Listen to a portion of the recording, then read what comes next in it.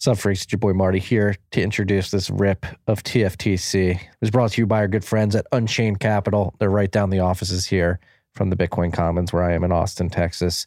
And they have an IRA product. If you're not using it, if you have an IRA, if you're looking to transition your IRA into Bitcoin, you also want the ability to hold your own keys. Unchained's IRA product is ideal for that, and they have the team to make it happen if you're saving Bitcoin for the long term. It's worth considering saving in an IRA, which allows you to save Bitcoin on a tax advantage basis. Unfortunately, most Bitcoin IRA providers require you to give up control of your keys. If you've ever listened to my show, you've probably heard me talk about the dangers of not your keys, not your coins. Unchained Capital offers a solution that make it simple for you to set up a Bitcoin IRA while keeping control of your Bitcoin keys. Through Unchained, you can take care of everything you need to set up a Bitcoin IRA, including the paperwork, purchasing Bitcoin, setting up a cold storage vault in your IRA's name, and putting the keys in your hands. To fund the IRA, you can easily transfer from an existing retirement plan or start a new IRA from scratch with traditional and Roth IRAs available. Learn more by scheduling a complimentary consultation. A member of Unchained's team will be happy to walk you through the available options and answer any questions. Schedule your consultation today at unchained.com/IRA. Tell them a TFTC sent you.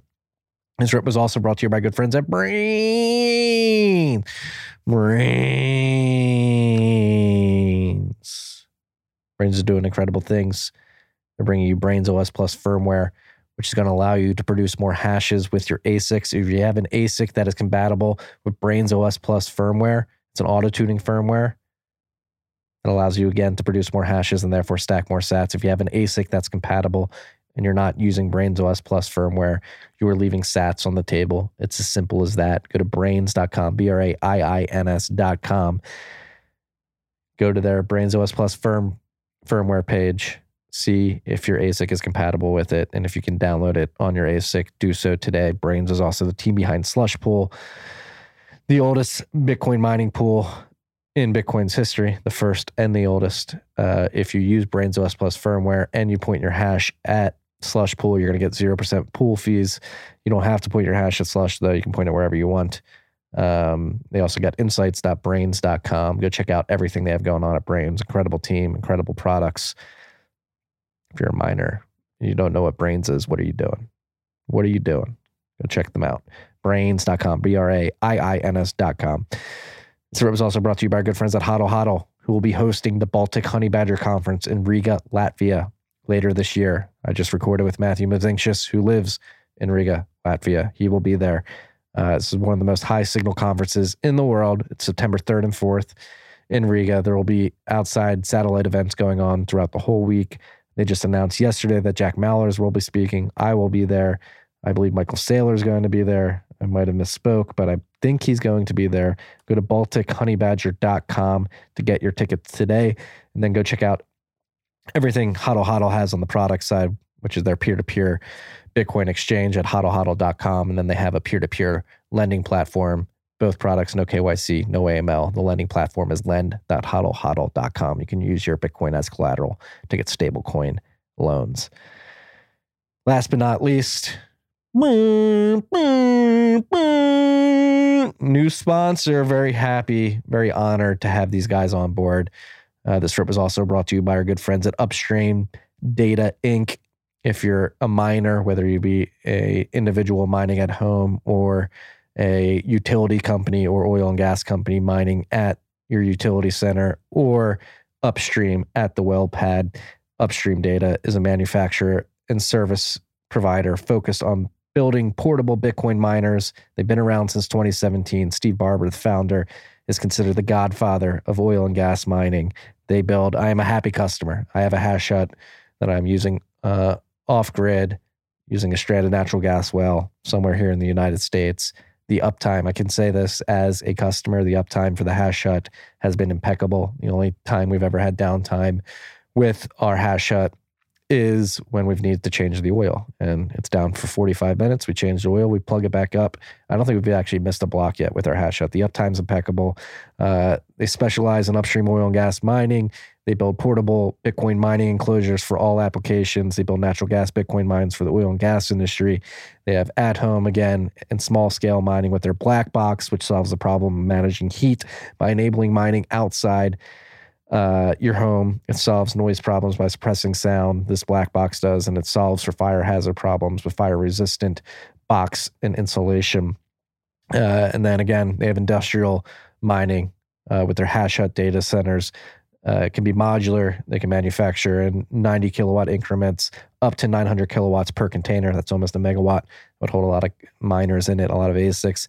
It's built in a passive heat recirculation for cold weather. They have soundproofing attachments to make sure that you're being a good neighbor. So you can go check this out at www. Everything they have going. If you're a home miner, if you want to mine at home, you want to get those no KYC, no AML Bitcoin, and control your ASIC at your house, they have the black box. If you're upstream oil and gas, they have their hash huts. Again, it can scale up to 90 kilowatts. I am a very happy hash hut customer. I'm not using a 900 kilowatt hut, but I am very happy with my hut. Again, the uptime has been impeccable. Go to www.shop.upstreamdata.ca, www.shop.upstreamdata.ca for black box and ASIC scales. If you want to get a percentage off of those bundles, use the code FREAKS, FREAKS, and then Adam. This is me doing a live ad read. We're making sure that Freaks is up and live. I'm pretty sure that it is. So reach out to the Upstream Data team if you're looking for a black box, if you're looking for a hash hut as a utility, or an oil and gas operator who wants to take advantage of stranded and wasted natural gas. Tell them that TFTC sent you. All right, they have a form especially if you're doing the oil and gas and utility mining. They have a form that you'll fill out. They'll say, "How did you hear about us? Please click TFTC." Let them know that we sent you. Again, Upstream Data, Steve Barber, godfather of natural gas mining, hash hut, incredible product. I'm a user myself. Haven't got my black box yet. Can't wait to get it though. I will get one eventually. Enjoy the strip, freaks.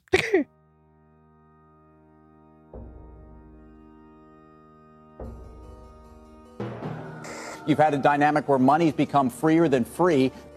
If you talk about a Fed just gone nuts, all the central banks going nuts. So it's all acting like safe haven. I believe that in a world where central bankers are tripping over themselves to devalue their currency, Bitcoin wins. In the world of fiat currencies, Bitcoin is the victor. I mean, that's part of the bull case for Bitcoin. If you're not paying attention, you probably should be. Nice. What is up, freaks? I don't know if we're live right now. We don't have Carr in the office today. He's down in Mexico doing some scouting for the next Bitcoin Plus conference. Let me just check Twitter to make sure the tweet went out.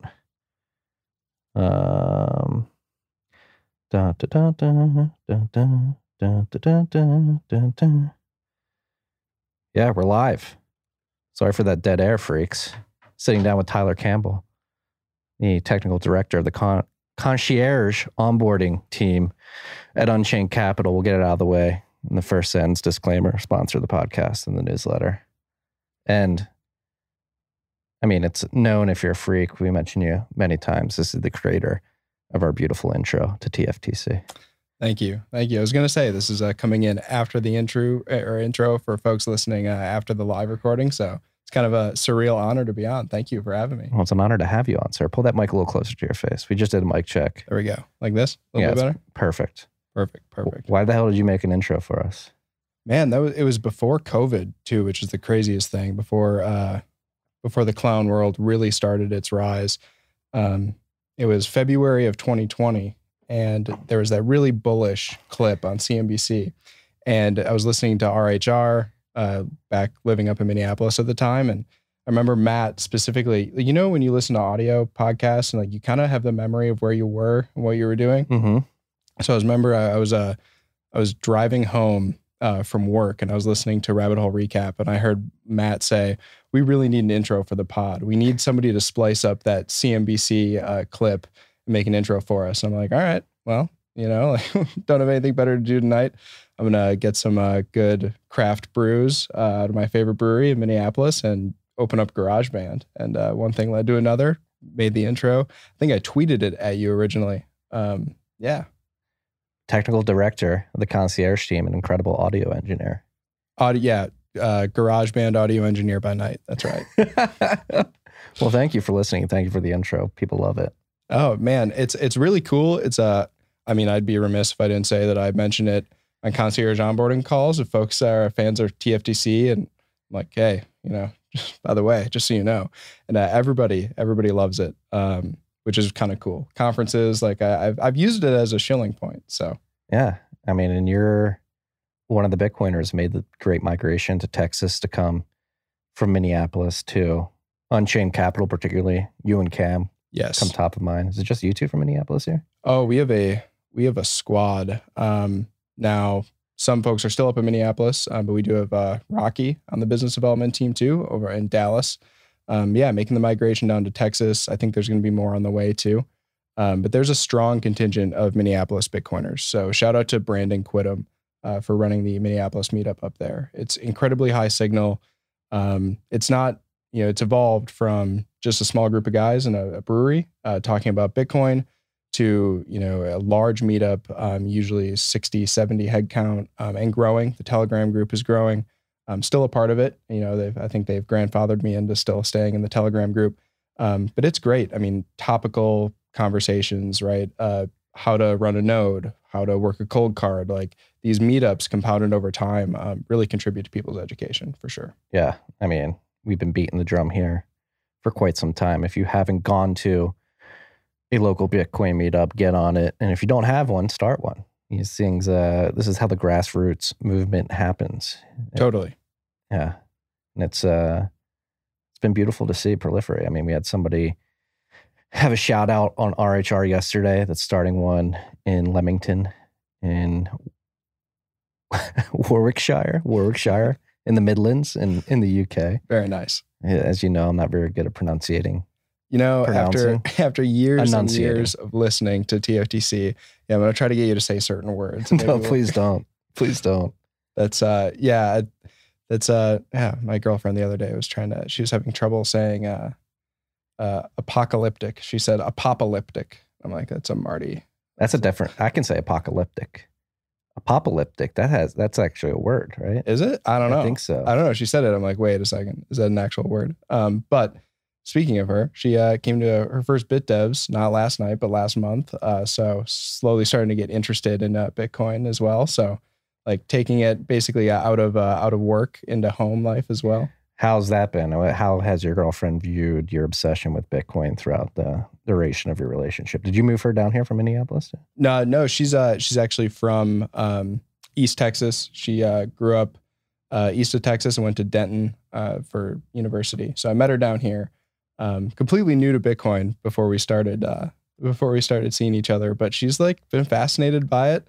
Wants to buy Bitcoin. So every time we go out to dinner and do certain things, she does like to, every once in a while split the bill and do stuff like that. And if I pay her back, I set her up on Blue Wallet. So I'll pay her back with sats. I'm like, you don't know it right now, but these are like KYC free sats. So this is the best way for you to be getting Bitcoin. But she has an Unchained Capital shirt, came to our first BitDevs. I think she was listening to Buck Purley talk about Merkle trees. And she's like, I don't know what y'all are saying, but the fact that all you guys care this much about it really, means something. So it's kind of cool. How was BitDevs last night? Were you here? I was here. I was actually squirreled away in our suite across the hall, working on some stuff, trying to make our processes and procedures, the concierge team, just smooth as butter. So, well, you guys gotta strike while the iron's hot here. Exactly. Yeah. It's been a long time coming. Everything that we're seeing now play out over the past couple of weeks, even. It just reemphasizes the message: hold your own keys, right? Not your keys, not your coins. It's, not to dovetail into like an anecdote or take time away from. I don't know if you're going to ask something specific, but I have a story about Bitcoin 2022 that like. Is it the same story I'm thinking about that I was involved in? No, it's not that. I wanted to bring that one up. Definitely bring that one up. There was, we were at the Unchained booth at Bitcoin 2022 though. Folks come around. Of course, crypto people come around, and that's also the opportunity to educate, tell them, Phil Geiger's line of, if you actually want to better secure your whatever token, just upgrade it to Bitcoin first and then secure it in multi-sig and you're going to be good. So I was talking to this one individual, and I said, basically talking about Concierge, about 2 of 3 multi-sig, how that, gets you one step closer to kind of our suite of financial products. And he really dug into the multi-sig, and he's like, so can you earn a yield? I was like, well, your yield, as you and Matt have said so many times, when you hold your own keys, your yield comes in the form of increased purchasing power over time, right? I mean, that's how you need to think about it. That's a mental model you need to use. And I said, just casually, I'm like, not your keys, not your coins. This guy looks at me and he goes, I thought that was like a 2015 thing. I was like, dude, it's earlier than that. I just didn't know what to say, because 1, it's earlier than that. 2, like, it's not a fad. It's not like it's not like a passing thing. This isn't Ethereum. It's not like the world computer to ultrasound money. Like these, right. What we say here has staying power, right? Oh my God. I was like, that was a moment where I'm like, you know what? I'm going to go back to the hotel, just, stare maybe at the ocean for a little bit and think about it before getting back out there and educating folks. But yeah, the story with you is pretty cool though, too. That was awesome. Yeah. I don't know if you listened to RHR from yesterday yet, but we talked about it, because obviously with everything going on with Celsius this week, they're going insolvent and people are learning the hard lesson of not your keys, not your coins. Tyler and I were on the same flight from Austin to Miami for Bitcoin 2022 this year. And we were staying at hotels that were right next to each other. So we decided to Uber together from the airport to the area where our hotels were. And we're sitting there waiting for our Uber, and some random gentleman comes up to us and says, hey, are you guys going down to the South Miami area for Bitcoin 2022? We're like, yeah. He's like, can I hop in your Uber? I'll pay you in sats. And so we did that. I paid for the Uber. You fucked up paying me in sats originally. What happened there? I was going to say, man, I hope he doesn't bring up that side of things. This is sacrilegious. Matt's going to be somewhere like face palming if he listens to this. You had to pay me over Blue Wallet Lightning. Yeah, I paid you over Blue Wallet on chain, and that was where I messed up, which is, just embarrassing after the fact. But it was cool to run into a Bitcoiner who had Lightning ready to go. He used Strike to pay me, that's pretty sweet. Honestly, maybe a lesson in there about not just letting a random person hop in with you in an Uber, but especially at a Bitcoin conference, but whatever. Yeah. I mean, we could tell he was good people. You have that fifth sense, right? Mm-hmm. The sat sense, and you pick up, he was a good person. Interesting conversation the whole ride down to South Beach too. Yeah, Navy veteran, but part of that conversation was him explaining how he was using Celsius and I believe Nexo's yield products to produce income to live off of. Mm-hmm. So with all this stuff going on, with Celsius blowing up and going insolvent, it seems, I did think of that gentleman this week, because I remember we politely tried to be like, hey man, you probably shouldn't be doing this. Yeah. And that's where like you said, for an income, right? Mm-hmm. I mean, that's crazy to me. And we did try to politely, put on shill mode, or just orange pill as much as possible. But I thought about him too, actually, because we had that conversation. He did mention both Celsius and I think Nexo as well. Yeah. And it's, a couple nights ago, Tuesday night of this week, I hopped into a Celsius Twitter Spaces. I don't know if you've done that yet. I haven't done it. I've heard they've been pretty insane though. I mean, how when a car crash happens, you kind of have to look at it. Mm-hmm. That's what I thought this was going to be. I saw, when you follow certain individuals and you look up top on the Twitter Spaces, you can see who else is in the room. So I saw Rodolfo was in there. There's some other Bitcoiners in there. So I'm like, oh, interesting. I'll join. And for a sliver of hope was I was going to join. Maybe it was folks saying, well, should I buy a Trezor or a Ledger, or how do I secure my stuff a little bit better? I was sorely mistaken. You get in there and it's folks talking about Corey Clipston. And they're blaming Swan, blaming Corey. It's personal responsibility kind of goes hand in hand with holding your own keys. Extreme ownership. It is Bitcoin- extreme ownership. It's, people were more concerned about their rewards every Monday and that, Celsius is doing right by the community and working day and night. And it's, there was not a sliver of like extreme ownership, demanding answers to like, thinking about, okay, what do we do going forward? Which really just was like, wow, reinforces, and I didn't want to listen to that and get, because, you don't stay at the car crash. You eventually leave and let the paramedics do their thing. So I left that spaces. And I didn't want to leave demoralized. It just kind of, reinvigorated me, right? We get to come to work day in and day out and set people up with private keys who are either, have had hardware devices and just maybe they're gathering dust in their closets, or, they got them new and they need to know how to use them. We get them set up with private keys, and that, like, there's a feeling you get when you do it. The feeling when you move sats to cold storage yourself, you kind of have that magic moment that product people talk about, whether you're like, first night in an Airbnb or something, you get that magic moment.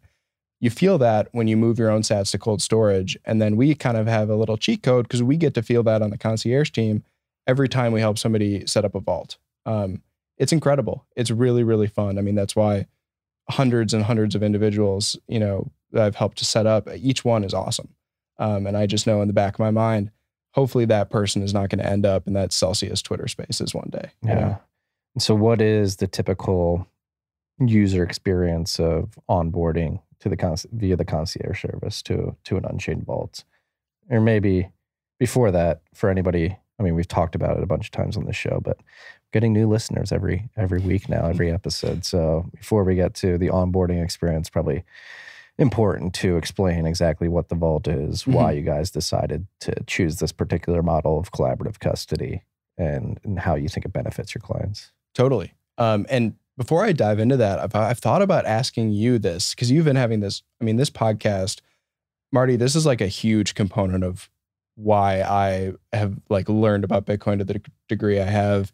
Like, the technicals, sure, I maybe more like books like Programming Bitcoin by Jimmy Song and these really good technical resources. But how to think about why Bitcoin is important, TFTC has been like at the cornerstone of that. I have Thank you. bought books that have written by your guests. I have, sent podcast episodes to relatives and friends and family, even if it's not Bitcoin specific. When you have David Collum on, that's like really interesting stuff. So everything you've been doing has been fantastic over these, this past number of years. I wanted to ask you, in the context of private keys, knowing your audience, because it includes me and other folks who I see a lot, what percentage would you give to your audience members who like hold their own keys to their Bitcoin? I mean, hardcore freaks. Like, let's start with like live chat on RHR. Yeah, right. 100%. Okay, I would agree. Live chat freaks, 100%. Overall, probably 60. Okay. Yeah. And is that high, do you think? I would say, I mean, given what you and Matt talk about every week, what you mentioned with your guests, there we go. You're back. I would say I maybe more than 60, I would hope. Maybe there's some teetering on the edge too, right? Well, it's funny, if you look into, so this is actually a great dovetail into the onboarding services. Like you mentioned, my brother works at Unchained. He's part of the concierge team and helping onboard people. And our demo breakdown, a majority of our audience is between the age of 25 and 45. Okay. Yep. With a very large portion being like 35 years and older. So in my mind, that's older millennials, Gen Xers who may not be as comfortable with private keys, but hopefully via listening over the years, they get comfortable. From what I understand, a lot of the concierge onboarding targets wealthier individuals who are a bit older, right? Yeah. And by the way, Marty's brother on our client solutions team kills it when he's talking to clients about the importance of multi-sig. It's amazing. The really cool thing about our vantage point sitting on the concierge team is onboarding folks from all like ages. I mean, sure, there's maybe a bell curve there where you see some more than others, but older, right out of college, software engineers to school teachers. It's crazy the amount of people who are taking the dive into holding their own keys. So what we do is really take somebody from like zero to like a multi-sig hero, right? I mean, even if you're familiar with, you set up a ledger in 2017 and maybe you didn't really touch it, you kind of know what seed phrases are, but not to the depths of like, knowing what a passphrase is and how that might impact stuff. We take all of those folks, basically run them through start to finish here. And it's not just one call. We have an hour-long concierge call, but then, it's not like we just go away, right? We're kind of we're that body of I guess, intelligence to talk to. If you do have a question about this stuff, because as you know, I mean, rabbit hole recap, it's a rabbit hole. You might have a question about what is a Bitcoin address? What's my change address? And we try to do a bunch of different efforts, not only individual calls, but continuing education webinars. Tweets about trying to educate folks. But really, putting, I think the core tenets we hit on the multi-sig onboarding, taking a high level step back at first to say, hey, these are called hardware wallets. It's what the industry has called them. Sure. Bitcoin is not in the wallet. That's kind of like number one. These devices generate your seed phrases. They hold your keys. You use these devices to move Bitcoin from addresses, because addresses are where Bitcoin lives. And like a majority of your listeners right now are like, well, yeah. But it's crazy. I mean, the amount of folks who think, and it's common terminology to say my Bitcoin are on my ledger or Bitcoin are on my cold card. Sure. But like, they're not really. And breaking that mental model is, it's more common than people might even think. Bitcoin are on the distributed ledger. Bitcoin or Bitcoins? All the Bitcoins are on the distributed ledger. Your Bitcoin yes, is also on the distributed ledger. Yeah. And it's so like highlighting that. And even sometimes folks will be like, oh, whoa, that's kind of crazy. It's like, yeah. So, and then we dive into multi-sig and say, okay, so if you had just one of these devices, you have just one Trezor, you have a 12-word seed phrase. That's cold storage. That's not your keys, not your Bitcoin. That's a lot safer, in my opinion, than having your funds on an XYZ exchange. But now you have a single point of failure, right? Something happens to that 12-word seed phrase. You don't want to be in that situation. You maybe misplaced it, or and life happens. Crazy things happen. Water damage from floods, burglary, or fires. Single points of failure can cause a lot of fear. And so you can actually, that's why we have multi-sig. And we tell folks a lot of the time too, we didn't invent it. It's not proprietary to Unchained, but we're here to help you build a multi-sig address. Now, again, more technical listeners will probably be like, well, you're building a multi-sig wallet, and sure, but like, let's focus on address. Now that we laid out that framework of your device, your Bitcoin lives on an address, not on your device. We're now going to build you an address that has that fault tolerance. You don't have that single point of failure. You could lose, in a drastic scenario, one of your sets of 12 words, one of your devices, and you're still going to be okay because you have redundancy there. And that, sleeping easier at night because of that might not be something that's palpable right on the call, but it sure is should anything happen. And life is crazy. Things do happen. People move. People, life circumstances happen. Maybe there's a natural disaster at their home. It just, having them realize the single point of failure and how important that is. Second to none. Maybe if you got some family members you've told about Bitcoin, they know what to look for, and it's like Kanye's cousin who stole his laptop. They're going to come over and they get one of your seed phrases or wallets, thinking they're going to get the whole stash, but no. Yeah. And it's like, then the education goes beyond that, eliminating your single point of failure, and then eliminating Unchained as a single point of failure. That's why our multi-sig vaults compatible. You take your wallet configuration file, you go over to Sparrow Wallet or Caravan or Electrum, and that quickly gets, really technical, right? But folks love to learn about it, which is really cool. Oftentimes Zoom is like the most complicated thing about part of the setup is like sharing screen or whatever, if we need to walk through a particular, something's not connecting right. But at the end of the day, Bitcoin is, operating your multi-sig vault. It's a lot easier than folks think. Self-custody in general, I think about it as like, I don't know if it's like an old cartoon, but when there's something walking around the corner and it's casting this huge shadow and it looks really scary. But then around the corner, it just is like a little mouse. Mm-hmm. Like, that's what self-custody is. It sounds a lot more complicated than it is. It's just key ownership. If you can write down a grocery list, you can write down 12 or 24 words. Now you need to keep it secure, and that's maybe the harder part. Not going to earn a yield, but like, come on.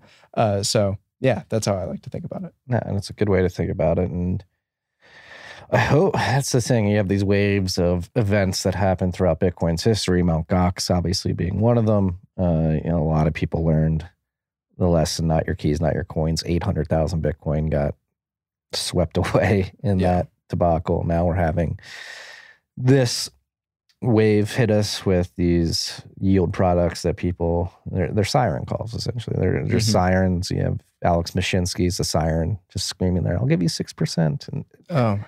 At the end of the day, like Tyler mentioned earlier, and like Matt and I have talked about many times on RHR and in the interview series, like the increased purchasing power over the long run is going to be significantly, maybe it's not significantly more than like, if you're getting that interest rate, that yield on your Bitcoin, number one, it's income, so you have to pay taxes on it. So it's 6% on paper, but once you get it, it's probably more like 3% when you pay the taxes on it. Right. And all that. And is that 3% worth the potential to lose all of it, which Celsius users are finding out this week. They imagine if you put 10 Bitcoin on there and you're doing it to get 6 million sats a year in revenue. And so you just lost 1 billion sats for 6 million upside. And that was the crazy thing about that Celsius Twitter Spaces. There'd be folks they bring up to the stage who were, Bitcoin only. They'll love to see, but like we're talking about having all their Bitcoin, millions of dollars worth of Bitcoin on Celsius to earn yield. And then they'd get asked a question about some other cryptocurrency, and they'd proudly say, well, I don't dabble in any of that. But in the same breath, you're saying you have all of your Bitcoin, custodially held with Celsius. Like, you're so close, man. Even then, that yield's produced by the stuff that you stay away from. So you're really not staying away from it at all. No, not at all. And it's, so that's just like, wow. There's a lot of folks out there that are quickly realizing counterparty risk and what that truly means when it rears its head. And it's not something that people just say. It's so easy to kind of get caught up in, well, XYZ exchange or wherever is so big, they're never going to, they're never going to fall or never going to be subject to all this crazy stuff that's happening. But gradually, then suddenly, right? Yeah. Yeah. And how much of this is driven by, in your opinion, just preconceived notions of how individuals are supposed to interact with money that you've interacted with in the digital realm up until the point that you encountered Bitcoin? And so there, again, I've said this many times throughout the years, there has to be a mental rewiring in the brain of how you approach this. And people are just applying, again, preconceived notions of how their interactions with money have worked their whole lives onto Bitcoin. It's just not, it's untenable if you really want to interact and use Bitcoin correctly. I mean, to some extent, it's all really the root fault of fiat banking, because you're going to chase yield because you don't want the 20 bips that your bank is going to give you on a savings account. So why the 6% or whatever on Celsius looks attractive. It's chasing yield, not understanding that with a hard money you can just save.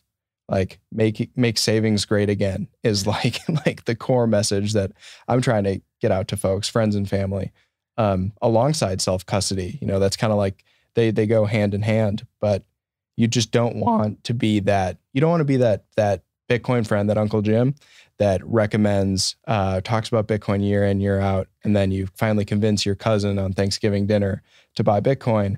And then, they're one of the ones who's seeing, cannot withdraw on the screen of their phone. Like, you don't want to be put in that scenario either.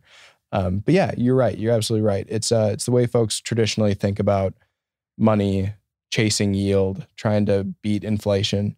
So it's really, an unfortunate symptom of kind of the larger, the kind of what's going down in a kind of a more macro theme, but it's insidious too, because these platforms, I think, know that they're just recreating fractional reserve banking. And it's, I don't think their customers are acutely aware of the risks involved.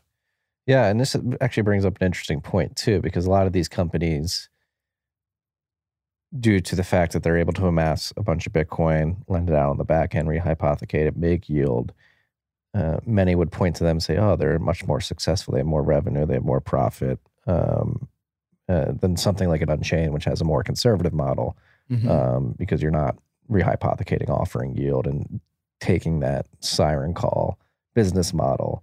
The point I'm trying to get to is like, though 1031's an investor in Unchained, disclaimer, I'm a partner at 1031. The reason that Grant and Jonathan have invested many times up to this point and probably continue to invest moving forward is because we think in the long run that the Unchained model is what the future financial system. You guys are building out the base layer infrastructure of what the future financial system will look like, particularly around multisig. Right. I mean, yeah. The benefit of having a collaborative custody member is to eliminate yourself as a single point of failure. Living by that, not your keys, not your coins, security principle is that's like what we place above all else, right? Then we have other financial services, your IRA. I mean, when I left my old job, I had a 401k sitting there, and I made the choice because this was back when our IRA product wasn't a thing. I liquidated so I go buy Bitcoin. Sure. But Phil Geiger has since educated me on, and then sure, the product wasn't around then. But when you do that, you're effectively paying a tax hit on that to the government. So why not just, roll over your retirement into Bitcoin where you still hold your own keys? Just out hodl the IRS. So but you're absolutely right. Like the future of finance, if you want to call it that, I think the future of, preserving generational wealth and wealth security, it's not going to be done through fancy rehypothecation, Rube Goldberg machines. I'm not depositing my Bitcoin in my Unchained vault so they can go turn it into some dog tokens. It just sounds so ridiculous in hindsight. Peak clown world maybe, or on the way up. But I'm holding my own keys to my wealth that one day my grandchildren are hopefully going to reap the benefits of. So it's just it's such a different framework in the way we think about it. Yeah. And it's crazy how unique the model can get, particularly again around multisig, where in the future you can have Unchained can be the gateway for many key holders over different providers as well. It's just insane that so many in the space, so many quote unquote Bitcoiners who should understand, again, this is a new protocol that is allowing us to build new primitives for a new financial system. And so many in the space have taken the short-term fiat route of oh, no, we're just going to recreate the fiat system with our product, and this is what people want, this is what they're used to. And instead of thinking long-term, no, let's build a whole new one using multisig as a base from which we can begin to create really secure products that give individuals the power that they deserve at the end of the day. This, again, like you mentioned, this is potentially generational wealth. This is money. This is something that should not be fucked with, and making it as secure and accessible as possible the right way, what I would deem to be the right way, is a much better long-term strategy from a business perspective than what you're seeing with many of the other providers. We can pick on Celsius and Nexo right now because they're blowing up. But but it's everywhere, and it's just the way we, one of the phrases that is continuously, it's bugged me more and more, is just making money in terms of buying Bitcoin. Well, have you made money on that yet? What do you mean? To me, that means, does the number of sats that I hold in cold storage, has that number gone up? That's me making money. A dollar denominated value is I don't know if it's a paradigm shift, what needs to happen. Obviously our continuing education efforts on that front as well. Just through everything we do with, I would say us broadly, I don't want to say community, but Bitcoiners talking about this stuff. Just the getting away from the dollar denominated number being of importance to the degree that it is now, right? Yeah. I mean, this is a great week to be talking about this. Bitcoin's down 30%. And people are like, ha, Oh my God. ha, look at you. Right. Ponzi scheme.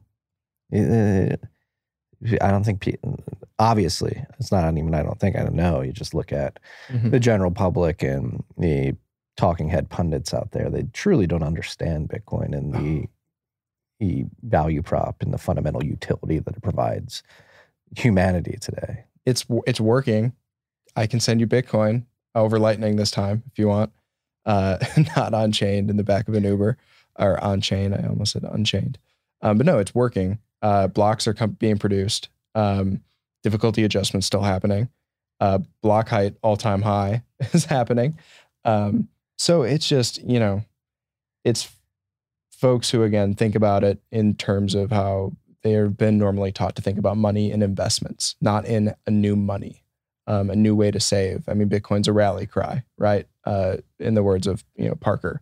So yeah, it's, I've had friends text me, are you doing okay? Crypto's really taking a dump. I hope you're I hope you're doing okay. It's like, that's why I tweeted out a couple days ago. I'm like, I work for a crypto company just as much as like a Formula One engineering crew member works for a used car shop. And they're not the same things. So again, education point, drive the divorce between Bitcoin and crypto as much as possible. Mm-hmm. And so sitting at the front of this movement to take extreme ownership and secure your own Bitcoin via private key management in a custodial vault with Unchained, obviously you've onboarded hundreds of people. Mm-hmm.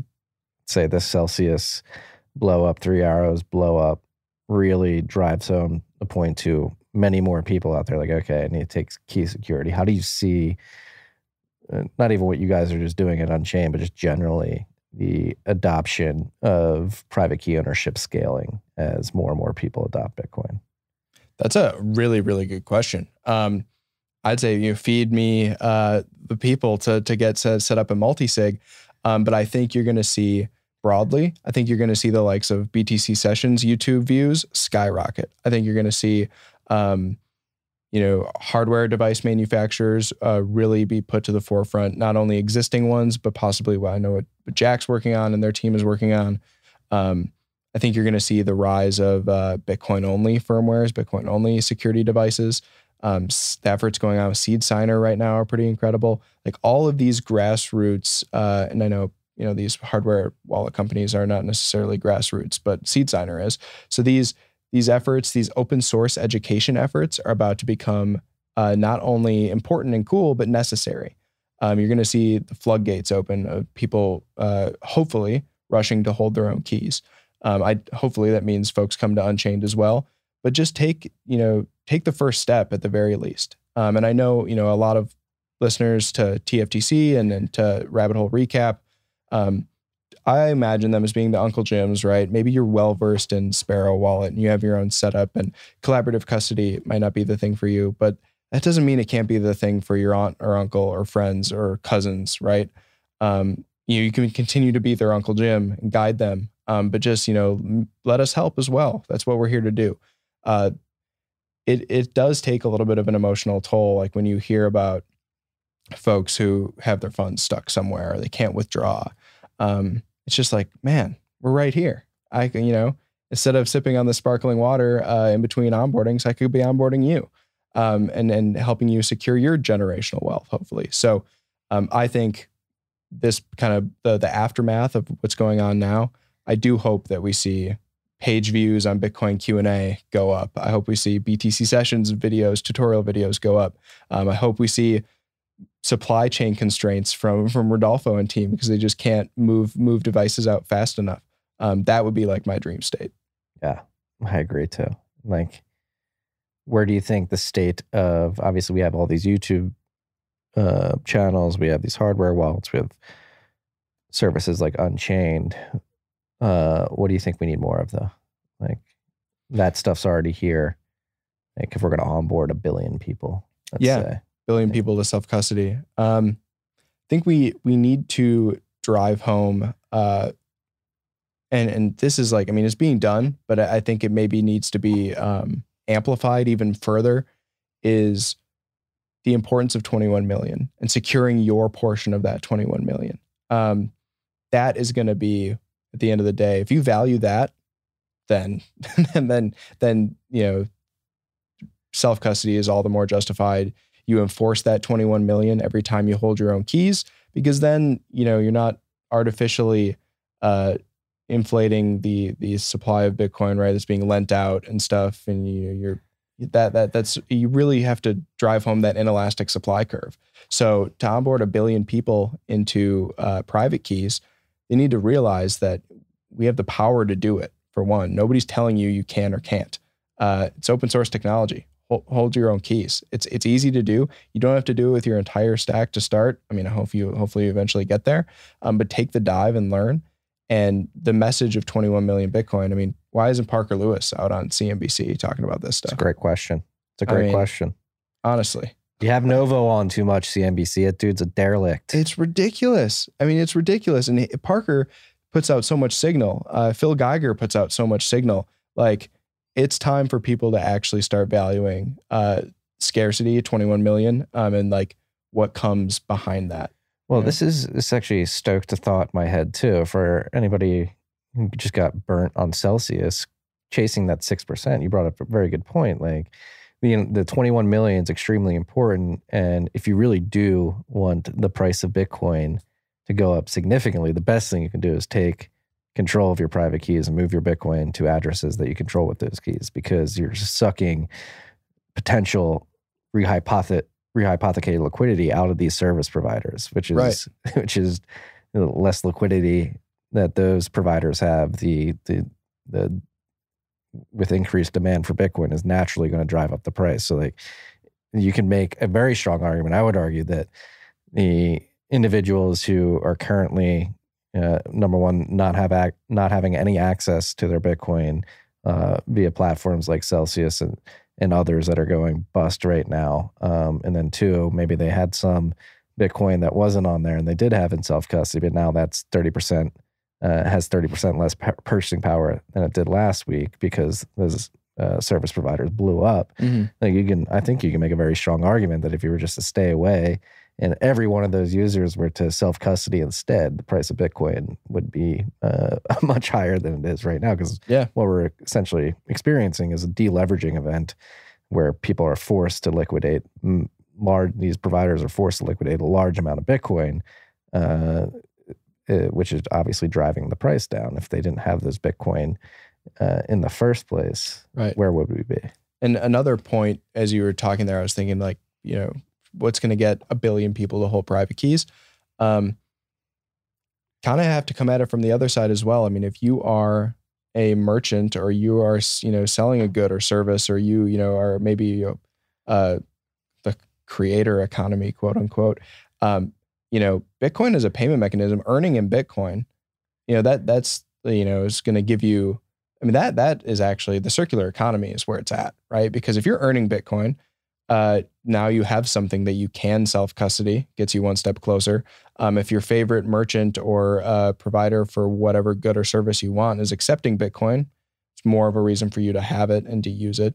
More of a reason, puts you closer to self-custody, or even, using something like Blue Wallet. So the circular economy aspect too is certainly, I would say, pretty important in that endeavor.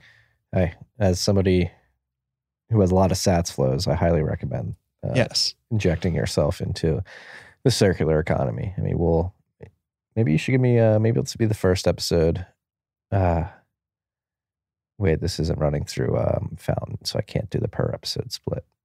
If you were on RHR, you could have given me your Lightning address and we could have split. But podcasting 2.0, one sat stream. Yeah. The ads, a lot of advertisers pay in Bitcoin. I've got some mining operations. There's nothing better than I've set it up where outside of RHR, which is running through Fountain just because of the way their app's set up and I wanted to test it out. That's custodial, but this sat streamed from this episode are going straight to a node that I control. Yeah. Shout outs go straight to an XPub that I control if they're paying on chain, if you're paying for some of our merch in Bitcoin. Yeah. That's going either to the node that we control, the Lightning node, or on-chain wallets that I control. The mining revenues, obviously, they're going straight into wallets that I control, and then the advertising spends that are being paid in Bitcoin straight to wallets I control, and it just feels incredible. Yeah, it's empowering. It's crazy, and it's man. So much goes into that. Billion people into self-custody. I mean, brilliant engineers who are out there working at these companies that are just these insidious companies. These are intelligent, bright engineers. I used to work with some in my former employer. Like, just one step removed from seeing how cool some of the stuff that's being built out on Lightning is, or how pretty awesome BTC Pay Server is. Open source contributions from these brilliant engineers. Maybe you graduated from Stanford and you want, like, instead of going to work at just another food delivery company or music streaming platform or something, or if you're at a music streaming platform, bring up value for value. But instead of just going and taking a startup job at some random tech company, like open source contributions, finding your way into Bitcoin through development too, if you're an engineer, I mean, awesome. Talk about a time to actually like create something of value. Yeah, it's never been easier. There's so much to fucking build. It's nuts. Yeah. I mean, for real, it's crazy. There's a renaissance happening from an engineering perspective. And then you, just as a normal Bitcoiner day to day, Brian Harrington said it on Twitter a while back, and I've used it in all my interactions. If you have to pay somebody back, or you're like, in a situation where you got to open up your wallet or whatever, fiat wallet, say, and that will that be in dollars or Bitcoin? Just ask it really seriously. You're going to get some scoffs. Your uncle's going to laugh at you. Say it enough though, people are going to be like, damn. Maybe Bitcoin. How would that work? And then if you can get one of those wins a month, that's something, right? Yeah. So that's I've adopted that question. Babysitters, I've had one take me up on it, and then valet. I always ask the valet. Nice. Valet car at dinner. I'm like, all right, when I come back, you want to tip in cash or Bitcoin? Yeah, haven't gotten a valet to take me up on the Bitcoin, but every time I do ask, and it makes they're one of the ones that laugh and they're like, oh. One guy one time was like, yeah, I have Cash App, I'll take it. And then when I went to get my car, it wasn't the guy who got my car. So. Oh, man. Another extension onto that billion people is Bitcoiners have more babies. We need to raise Bitcoiners. We need to, I'm not at that stage in my life yet, but I'm very much so looking forward to bringing more Bitcoiners into the world. You're a pro-natalist? Yeah. Yeah. Oh, my, yeah, of course. Population decline is, I am in the Elon Musk camp on that issue. I know he's been kind of a figure of turmoil for Bitcoiners, but he's absolutely right. It's gross to think that we need to keep population numbers down. Yeah, I agree. Human flourishing, innovation, Bitcoiners all come with having more babies. So I'm trying to do my part. Yeah, my latest son. And so, like, how do you refer? My most freshest, my freshest, my second. Sounds weird. My second born is 8 days old now. It's been great. How is the older one? He's been great. He's a great older brother. Nice, a doting older brother. He's day one. He heard his little brother crying and brought him an empty bottle. Oh yes, thinking that would soothe him. That is awesome, man. Obviously. It couldn't because it was empty, but the thought was there, the intention was there. And that's so cool. Actually, right before I left, our youngest was in his little boppy thing, and our oldest walked over and just put a blanket over him and said night night. I was like, oh, it's not time for a nap yet, but I like that you're putting a blanket on him, and that's cool. And caring for your younger brother. Yeah, as parenthood, I'm sure. I've been learning from a lot of folks on the team at Unchained. Bitcoiners are having babies and learning, thinking about raising them in a world that you want to see, and making that world a reality is like a very real thing that we're doing. It's part of why I moved to Texas. Same. Yeah. The thought of masking our oldest when he was going into daycare was just, or he doesn't even do daycare. But thinking 2-3 years ahead when we were in the New York area, like, do we want our son to wear a mask going to school? I was like, no. So we came down here where there's no mask policies. They do exist in some places down here, but it's just, yeah, I mean, coming from Minneapolis, yeah, I hear you on that. So yeah, having more Bitcoiners for sure. And I'm glad to hear that both baby and mom are healthy as well. Your wife's Very doing healthy. good. Awesome. Knock on wood, everything's been going swimmingly Nice. the first 8 days. No, and it is, yeah, it's one thing that I really like to see that's been a growing trend within one subsect of the Bitcoin community, as people will try to call it. It's just a bunch of people who own Bitcoin, is this pro-natalist movement or trend where, and again, I think it's just part of like the bigger revolution of Bitcoin is it really under the fiat monetary system with everybody being forced into the workplace. They're making dollars that are quickly being debased by the central banks and the federal governments of the world, and they feel this overwhelming doom or this existential dread that exists in humanity because people have been brainwashed to think that, number one, they're bad, and that number two, that the future of humanity is very bleak because we're sucking up all the resources, destroying the climate, and we can't support more and more people, which just simply isn't true. We have plenty of resources. We have plenty of, more importantly, we have the fucking brains and the genius and the gift from God that is being a human, where we can use our intellect and our critical thinking and our adaptive skills to make the world a better place. But for some reason, people have been sold this lie that is not the case, and we're bad, and we need to depopulate to save the planet. We should be afraid. We should be afraid. We should cower in fear. However, and then that's exacerbated, and there's like a bit of confirmation bias that comes from the fiat monetary system, where people are hearing this on one side, and then on the back end, they're going home, they're looking at their bills, they're looking at the goals they set years before financially, they're not reaching them. They're saying, man, something's wrong out there. Maybe this life isn't worth it.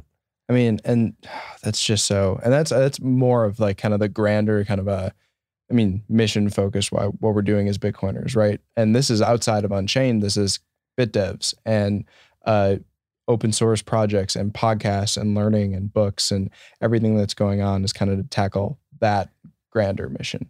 Do you think that your oldest son, who is he 2? Yeah, he's 28 months now.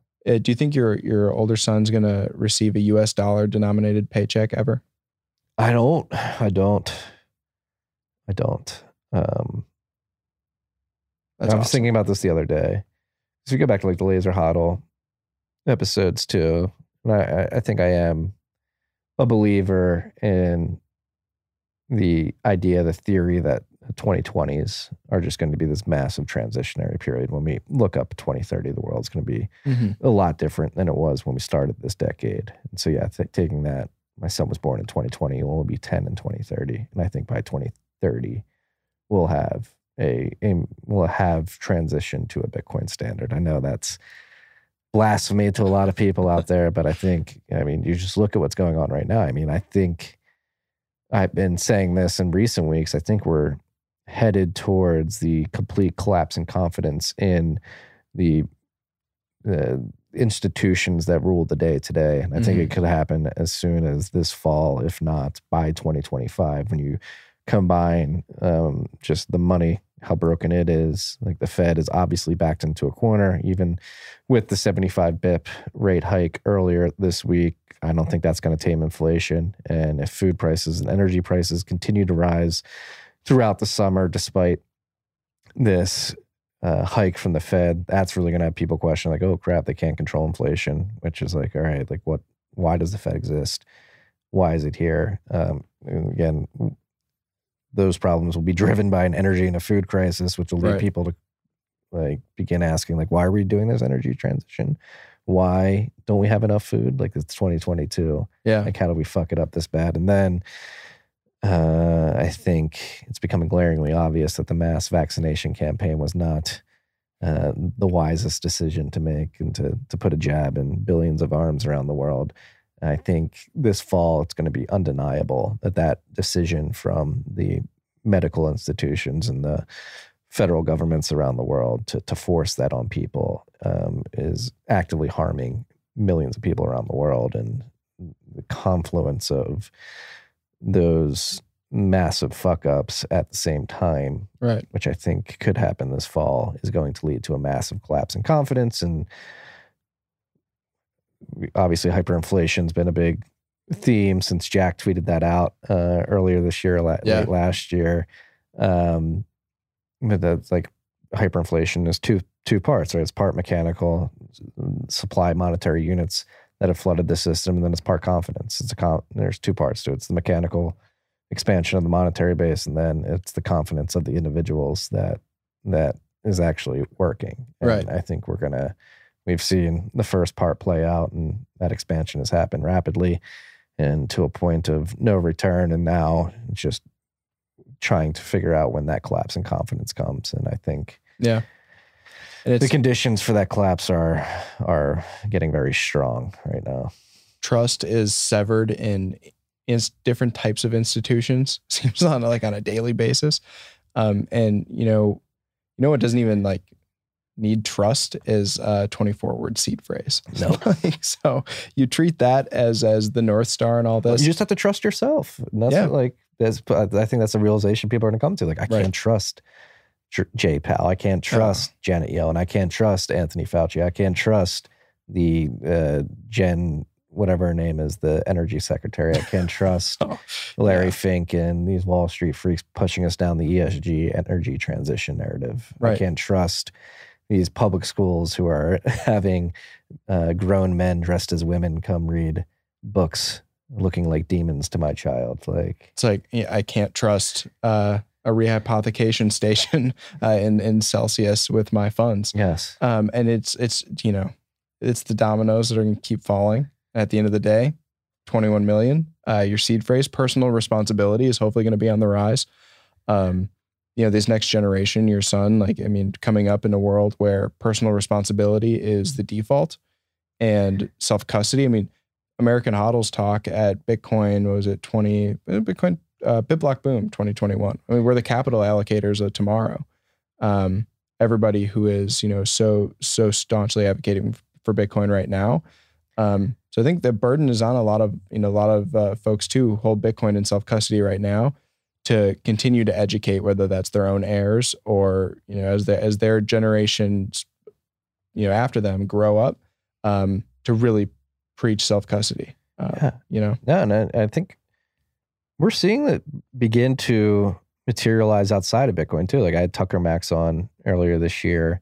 And I think what he's doing, I would consider him like a Bitcoin tangential. I think he respects Bitcoin. I think he's a bit skeptical at its potential to succeed, but I do think he gets it and thinks it's a worthwhile project. And but seeing what he's doing in Dripping Springs with the alternative schooling system that they're building, and he wrote his Doomer Optimism piece, which is really driving home extreme ownership. I think obviously Bitcoiners have it at their core, especially if they're taking self-custody and controlling their private keys. That takes extreme ownership. But I think even outside of Bitcoin, there's a vibe out there where people are like, something's fucking wrong. And they don't even need, a lot of people don't even need Bitcoin to be driven to, all right, I need to take more ownership over my life and not have these trusted third parties have so much control over me. Right. I was talking about this with a colleague the other day, Tom Hanzik, who's on our concierge team too. It's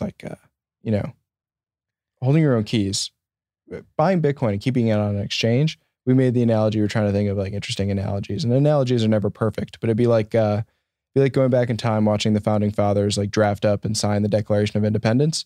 And they just put it in a desk drawer and don't really do anything with it. Come on, you're so close. You got the right. If you're thinking about buying Bitcoin, you're probably starting to think that maybe, hopefully, you want to be exiting the dollar a little bit, or at least exploring it because you think it's cool, whatever. But take the next step. Then, hold your own keys. That's when the magic happens. That's when you start to realize, for what it is. So yeah, clown world is certainly not peaked, unfortunately. Well, what would you say to the Alex Mashinskis of the world who have basically marketed their services by saying, no, you shouldn't hold your own keys. You're going to lose your Bitcoin? Because man. he's been Yeah. that's how he was mainly coming out. Corey, it's like, you're the irresponsible one telling people to hold their own keys. They're going to lose their Bitcoin. It's like, you look at the incentive set involved. And I don't think they really align with his core messaging. I think, the incentive for him is for you to keep your funds on his platform one step closer so he can buy more JPEGs and put your capital at risk. That's his incentive. So he's talking his book versus, accessing the best money on the planet. Your portion of 21 million, be that Swan or River, these Bitcoin only services that have never once spoke down on self-custody. I mean, Alex Leishman would never. He's the man. Like, these folks are principled because they understand what Bitcoin is. I would actually challenge Alex Mashinsky's understanding of Bitcoin. I'd be like, are you thinking about this as a US dollar money earning tool? Is he still thinking about it how folks would traditionally think about finance and money? Are you state agent trying to confuse people? Are you? Do you understand? Celsius should hold courses on how to self custody. It would never happen, but if you really, really, really were a part of what's going on here to change the way that we think about institutions and the way that we change about our needing to trust some almighty entity, you would be advocating for self-custody. You'd be, yeah. Yeah, and I think having watched or seen the tweets where he was negging self-custody, I think it's really, number one, it's poor form on his part, but it's also a weak argument because it references all the lost Bitcoin that have existed. And I think for anybody new to Bitcoin and new to the show particularly, I think it is important to, number one, recognize, yes, people lost a lot of Bitcoin in the early days, but number two, they didn't care. Right. Bitcoin didn't have any value. Right. Most of the coins were lost between 2012 and 2015, I think, when Bitcoin was significantly less valuable. Millions of Bitcoins were lost when it was worth a few pennies. And so you had people looking at that. I was like, it's not worth anything. So I'm not going to be incentivized to secure it. So I'll be a bit blasé with my key management, and I'll keep it in a sock drawer and lose it, or won't even back up the key. Whereas today, obviously, it's significantly more valuable, less valuable than it was last week, but significantly more value than it was back then. And people are, number one, more incentivized to think about key security more seriously. And then number two, the products that exist, the software that exists to manage your keys is significantly better than it was back then. Unchained being a perfect example of that. Yeah, he was just very intellectually dishonest about the numbers that he was citing and the risks involved. It's like, man, I'm sure maybe I'm a special subset because I work at Unchained and we deal with Bitcoin every single day. But I had $50 worth of Bitcoin. It was at the time, maybe 100,000 sats. And it was, I was just playing around with Spectre and Cold Card, and I had a passphrase that I couldn't remember. And I was in the dumps about that. And it was 100,000 sats. But I was like, man, this is ridiculous, And then I worked it out and I nabbed it. I'm like, yes, okay, cool. Whew, that's why I test with a small amount of funds.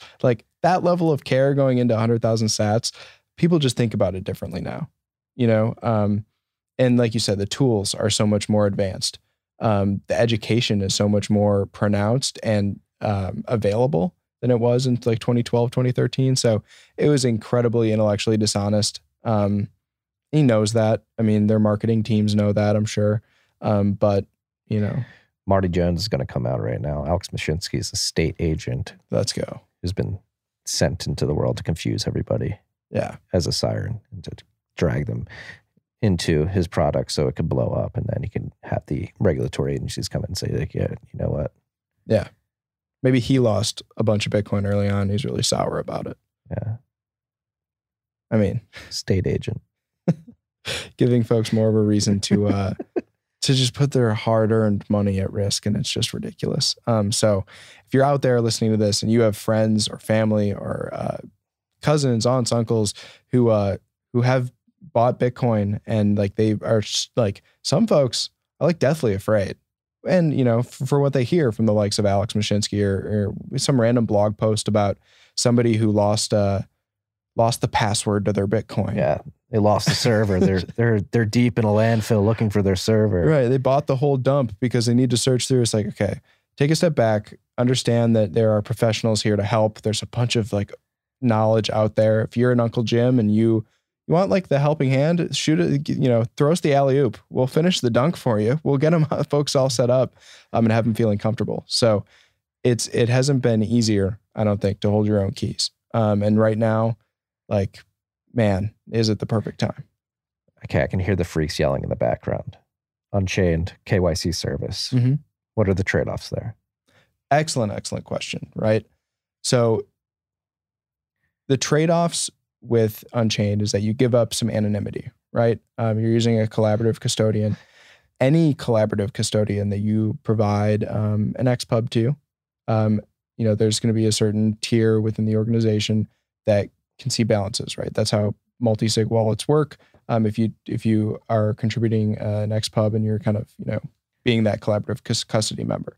Now that anonymity trade-off, that's why we have the likes of Caravan, right? We built these tools, these open source tools. If your trade-off balance really favors your preserving your anonymity and privacy, and you feel like you're a professional with it, head on over to Caravan, build your own multi-sig.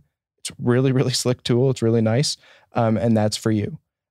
For your 55-year-old aunt Kathy, who has a bunch of Bitcoin for some reason, and she wants help getting set up, we're here too. And it's not an all or nothing game. I think thinking about also the trade-off there between you have your anonymity and privacy, but then you also have your security. At the end of the day, making sure my funds are secure, holding my own keys on a 2 or 3 multi-sig, that's going to be pinnacle for me. And that's the trade-off I'd made because I work at Unchained and somebody could scrape my LinkedIn profile and they know I'm a Bitcoiner. So it's okay. But are my funds as secure as possible? So I definitely hear, and I've talked to folks right at BitDevs and just elsewhere on Twitter, totally understand the need to preserve privacy and anonymity. And Matt Odell does great work on that front. But thinking about, at the end of the day, what should come first is security, and then understanding that there's other tools available if you do want to be more anonymity and privacy preserving. Also would say that after talking to Buck Purley, Michael Flaxman, the ideas of blinded XPubs, and there's stuff being worked on in the future. I didn't know if we were allowed to bring that up, but that is really cool. I mean, it's being worked on. I don't know about any type of future. So plans. The idea of the blinded XPub is that you could engage in a collaborative custody model with Unchained, and basically you'd create a parent public key, and then you'd use that to create another wallet, right? Another private, like a child public XPub that you could put Bitcoin into, and you are the only one who has the ability to know what addresses they are. However, if you're ever in a pinch, you die and you need to move your estate and you need Unchained to sign, they can find that child XPub and sign on behalf. Correct? Am I explaining this right? A collaborative custody member in that scenario would basically be held from knowing your balances until the event, should it arise, that they'd need to sign. So it is, privacy preserving from that perspective. Now, and the fact that that's being worked on is cool. And the fact that that's coming down the pike as it relates to GitHubs that are being reviewed, and that it's kind of interesting. Now, whether it makes it into the platform at XYZ state or date, that'd be cool. But the fact that it's out there and it's it's not set in stone, right? Privacy and security are kind of both evolutions. You do what works best for you, and that stuff's being worked on, should at least give you a little bit of peace of mind. Yeah. That's what we're here to. Peace of mind, freaks. Peace of mind and peace of mind and staying humble, of course, especially. I just wish my friends would not stay humble, but just understand that just because it's crashing doesn't mean they need to text me. No, I mean, if you're worried about Bitcoin crashing, just wait until everything else crashes. Right. There's diesel shortages on the East Coast. Right. Food prices are rising by 30% a year. Gas prices are rising by 100% a year. What happens when you wake up and the dollar doesn't work? I mean, Paul Krugman has been just wisely protecting people against the crash of Bitcoin since it was $14. Yes. So, Yeah, it's there's a lot of other things to be thinking about right now, and securing your wealth should be on that list as like, a priority item. Like you said, there's things. I mean, food shortages. You see the video at cows that are like, keeled over in Kansas and Nebraska. Nuts. What? Like, I've got questions. Same. Yeah. What? It's fucking hot as balls down here in Texas. Yeah. And we've got KNC cattle not too far from where we're recording right now. And those cattle seem to be fine. Like, how do the cattle in Kansas die of a heat wave? The Longhorn is like the name of the university mascot. Like, it's not, cattle are no strangers to heat, I mean, I grew up in southern Wisconsin. It's not super, super hot. I didn't know you were a Scotty. Yeah. Damn. From Janesville, Wisconsin. Makes me think less of you. Yeah. Couple doors down, Paul Ryan was a neighbor growing up. Oh, really? Yes. So, yeah. No, I mean, obviously I went to college in Chicago. A lot of Scotties would come down to Chicago, Illinois. I lived across the street from a Packers bar for like 4 years. Oh my God. So I have a bad Scotty taste in my mouth from like every Sunday. I'm a Bears fan. Okay. So growing up in southern Wisconsin as a Bears fan was a hard knock life. So we're by a Packers bar. I'm sorry. It's the ugliest colors in the NFL. Ugliest colors, a lot of dad jeans. Yeah. Will's Northwoods is a great bar though. You got to give a shout out to Will's. Have you been back to Chicago? I haven't been back in like 2 or 3 years. Okay. I have been back since I left college, but I love Chicago. Yeah. I'm not too fond of watching it from afar over the last few years. I think people need to throw Lori Lightfoot into Lake Michigan. She just thinks some re-election. She's like running a campaign again. It's weird how the mayoral election works. It comes down to the alderman system. Like it's some weird. I mean, they call Chicago the Windy City not because of the wind, even though there is a lot of wind, but because of the corruption of the politics that exist. It's a great city though. It's due for a renaissance. Chicago deep dish pizza is great. The city is actually really, really cool. My family and I go down every year to Michigan Avenue and do like kind of a family bonding shopping trip, and it's a fun city. It's really, really cool. I just think it's been kind of riddled with political strife over the past couple of years. There's been some decisions made at the municipality level that are really unfortunate. Yeah. I mean, living in Chicago during college was incredible. It was like a playground for an 18 to 22-year-old. It was incredible. Have you been to Minneapolis? I have not. I've not been to Minneapolis. That's also incredibly fun. Yeah. Beautiful. I don't know how much I'm able to divulge about the who or where, but there's a Northwoods beefsteak I was recently a part of. I was invited to that, and due to the pending second child, I had to decline politely. Of course. But it was a good one. It was amazing. Away Slice. The master of his craft. Beef was incredible. The people were incredible. Northwoods, I mean, there was mosquitoes, but outside of that, pretty special thing. Yeah, I fucking hate mosquitoes. I hate mosquitoes. I hate, cold weather. So I, came down here to Texas. But going back up there, reconnecting with that community was really, really awesome. Yeah. So I want to get up and get to a Minneapolis Bitcoiners meetup because the distillery looks incredible. Yeah. You got about like 5 or 6 Minneapolis Bitcoiners. Probably might be the best aesthetic of any Bitcoin meetup in the world. Yeah. Is that distillery. A lot of leather. A lot of high quality. Yeah. The O'Shaughnessy Distillery. Shout out to Kelly Lannon somewhere is like fist pumping because it's just aesthetics. The architecture is beautiful. Not from Minneapolis, but he's been an influence in my architecture Twitter follows. Oh, go follow the Bitcoin urbanism list that Kelly curates. It's all my tweet deck, and it's a wealth of good aesthetics. It's amazing. But that distillery is beautiful too. So I would encourage you and Matt to go up, do an RHR with the squad up there. It's a really good bunch of Bitcoiners. And we do have that on the list to do a live RHR at that particular meetup. It's high signal coming out of there. Hell yeah.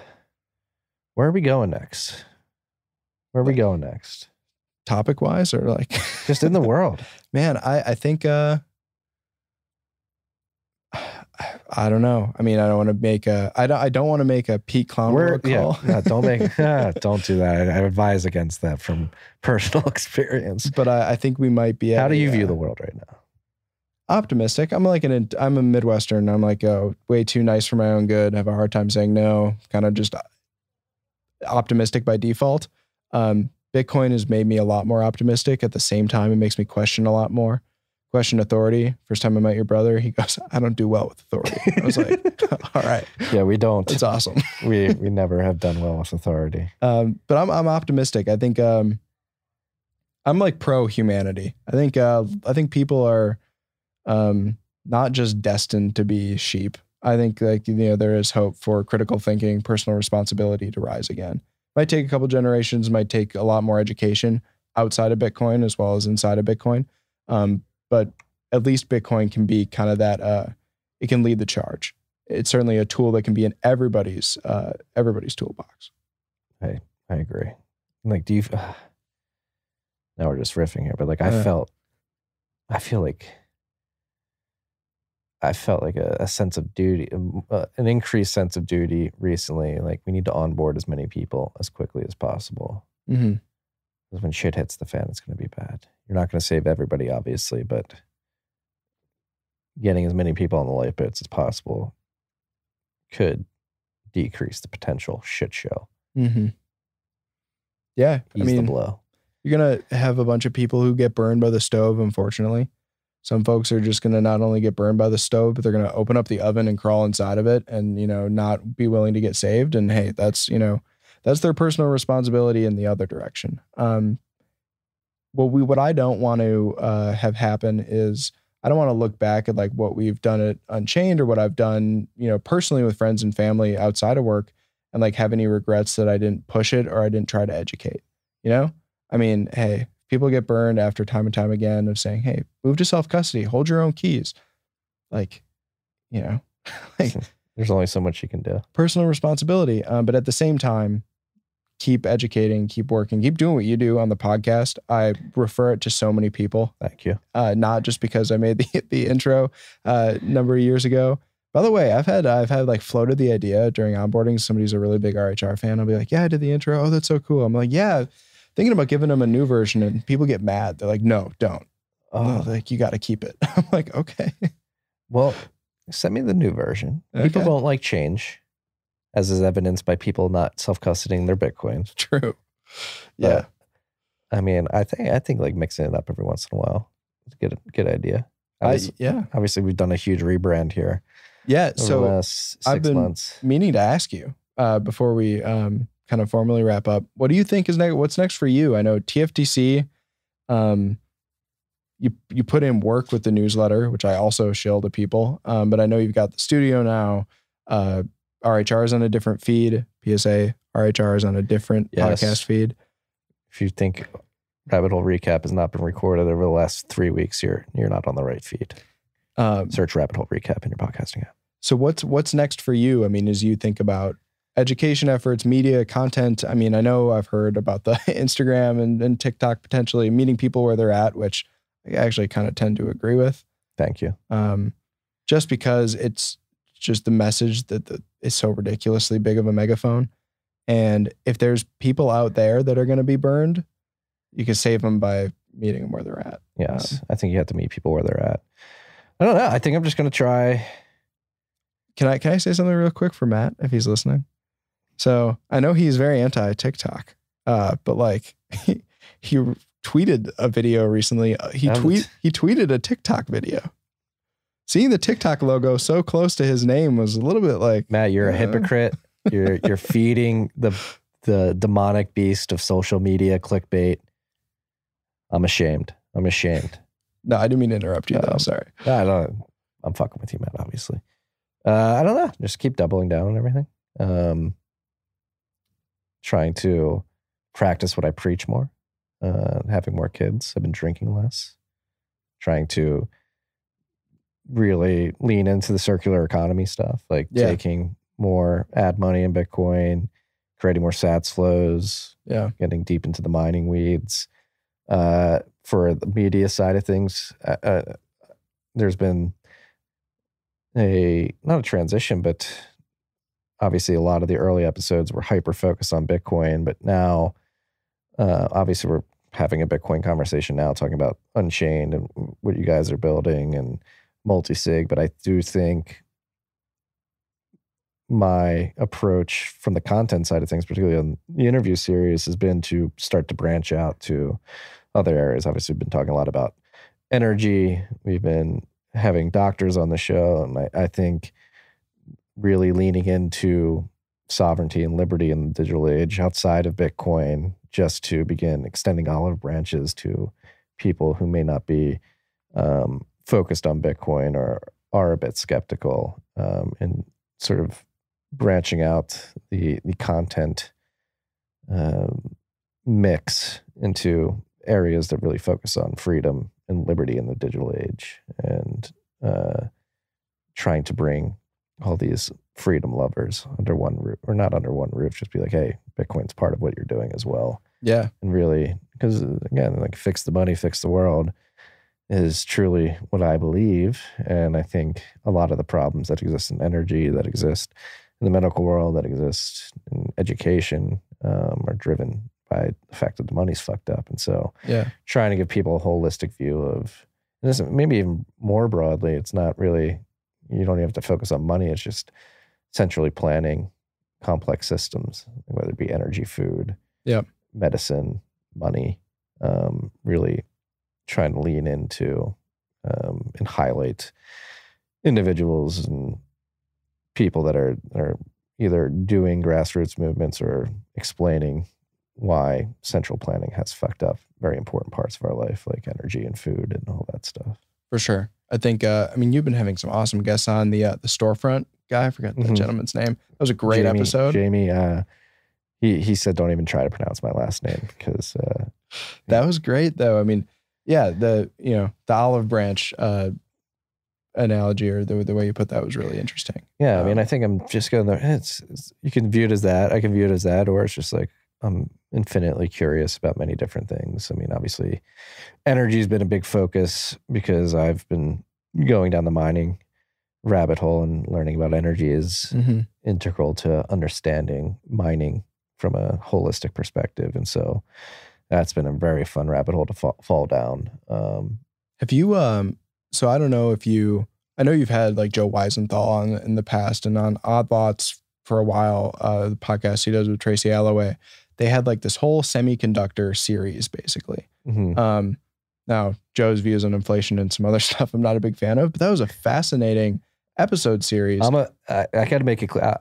Joe, I consider like an internet friend. He was on the show. We DM every once in a while. Yes, nice. He's antagonistic.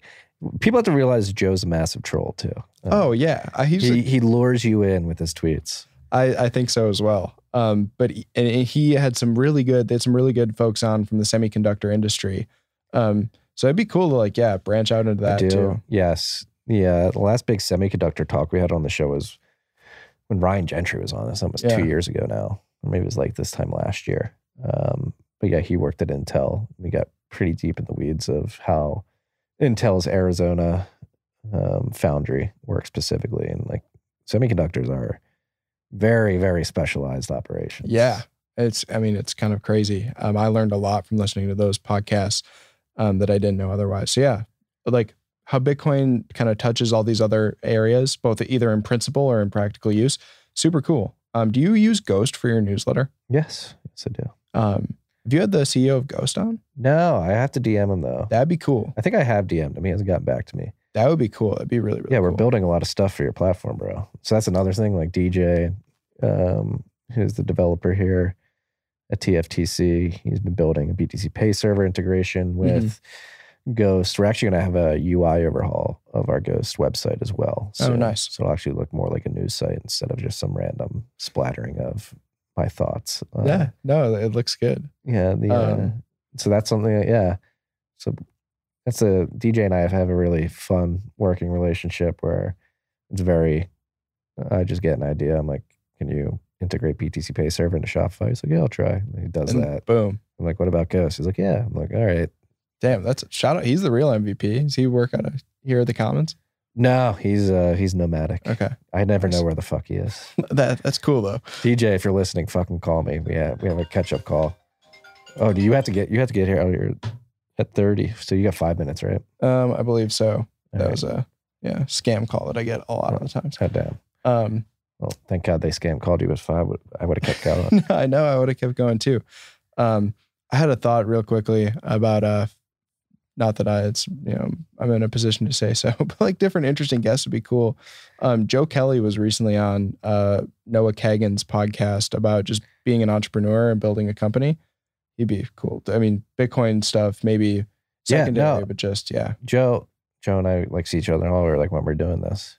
It'd be awesome. I want to get him and Drew on at the same time though. That'd be sweet. Next time Drew's in town. Yeah. We had dinner a few months ago, the three of us. And Joe and Drew, we need to make this happen. For sure. That would be awesome. Thank you again for having me on. This was fun. Talk about self-custody. If anybody has questions about, multi-sig, we're here at the concierge team. We love doing it. Yeah. I'm a happy customer. Happy user. Actually set up another vault yesterday. Nice. For a company I have. And it works. I mean, our product and engineering teams are hard at work. There's some cool things being worked on. I mean, our ultimate goal, secure generational wealth in the best way possible. Yeah. And if you're running a business too, I use it for that as well. And it works well. And the peace of mind, again, can't be understated. No. Or overstated. It can't be overstated. It can be understated. I always get those two mixed up. Yeah, so do I. Yeah. Apocalyptic. Shout out to Katie if she's listening. And this is how you end it where you began it. Yeah, exactly. No, thank you, Marty, for having me on though. This was really cool. Thank you for listening. Thank you for contributing to the podcast with the intro. And it's crazy to see you're just some dude in my DMs like, hey, I made this intro for you. It's like now you're crushing it on Unchained. You're on the show. Because of merit, because you're doing fucking incredible things, educating and onboarding people. So keep crushing it yourself. Yeah, thank you. Let's get a billion folks set up with private keys. That's the goal now. I mean, it has been the goal, but now it's going to be center stage. So let's make it happen, freaks. We'll get there. I'll come back on when we're at 1 billion. This is going to be a bit awkward of an ending because Carr isn't here. So I'm gonna say my end spiel, and then I'm gonna get up and hit stop record on the computer over there. But enjoy the rest of your day. Enjoy your weekend. We're going to win, freaks. Peace and love.